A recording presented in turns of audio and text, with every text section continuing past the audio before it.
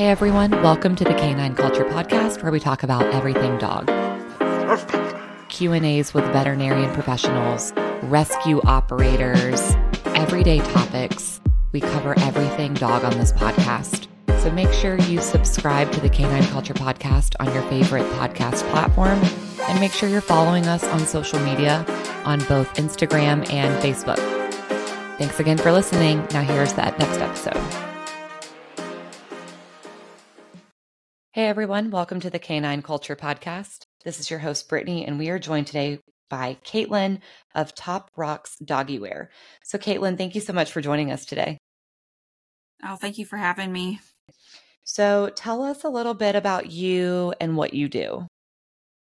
So I am a seamstress, and so I make dog bandanas, pet accessories, collars, leashes, and I also design some items that I have manufactured, like harnesses and collars and leashes as well. And I just really love dogs, so I took my passion for sewing and my passion for dogs and combined them to make my little business. That's awesome. So for the stuff that Top Rocks makes, do you sew it by hand? Do you have a sewing machine? Is it like a combination of several methods? Like, how do you normally go about your process? So yeah, I use a sewing machine for almost everything. I cut everything out with a pattern that I made and sew everything up. I kind of do it like an assembly line. Like every night I cut so many out, and then I make so many, and then I sew them up. And I used to make cauliflowers, and I would hand sew those, but they're just so time consuming, and they're not as popular because I kind of did mine differently than the ones that you see all over the place. Mm-hmm. So I don't really do those as much anymore. So. And do you do any kind of custom orders? Like, do you put names on anything or like monograms? Oh, yeah. So if anybody ever wants a custom order, they can just message me and I will add anything that they want on there. I've had like business logos, obviously the pets' names. Like they wanted a gender reveal bandana one time. Somebody That's wanted cute. an engagement bandana. So yeah, I use a Cricut and vinyl to do that. So but yeah, I do also add a lot of vinyl designs that I come up with. They're mostly words to some bandanas as well to give them some flair. Mm-hmm. So how did you get started? You said you love sewing and you love dogs, of course. So how did you kind of take that step into starting your own business and turning your passions into a business? Well, I I worked in like a 9-to-5 regular job, like forever, and I really dislike working for the man. So I Right. wanted to start this business, and my ultimate goal is to quit that job and be able to do this full time. I started in the end of 2017. I was doing a lot of craft shows back then, and then COVID happened, so I started building on my online presence because people weren't gathering anymore, doing events, and so then now I'm working on mostly online platforms. Mm-hmm. And where did the name Top Rocks come from? So another one of my loves is west, like Arizona and the Red Rocks. And I do have an aunt that lives out there, and I go and visit her a lot. And my mom and I go hiking a lot, and I love those rocks. They're so pretty. I'm eventually going to move out there. And I don't know, the name is so weird to me because initially I wasn't going to make pet stuff with my business. I don't even know what I was going to do, but I just really like the name Top Rocks because I wanted to be on top of the rocks.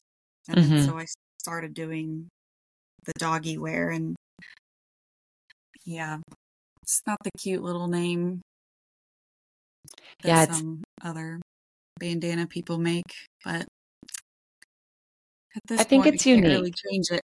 Yeah, Yeah, it's unique to you and your interests and your passions, and you just have to stay authentic to yourself. So I think it was a good choice.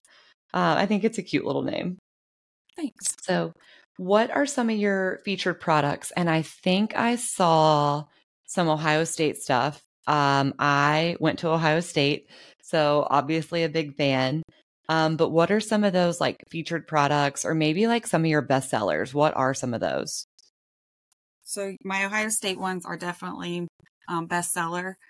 I am officially licensed by OSU to sell those, so I do everything legal in my business. I don't try and steal anybody's trademarks. So during the fall, it's Buckeye season, and Halloween, Thanksgiving, Christmas. Those are like the biggest ones. And but I would say my OSU ones are definitely my top selling bandanas, especially the Script Ohios. Mm-hmm.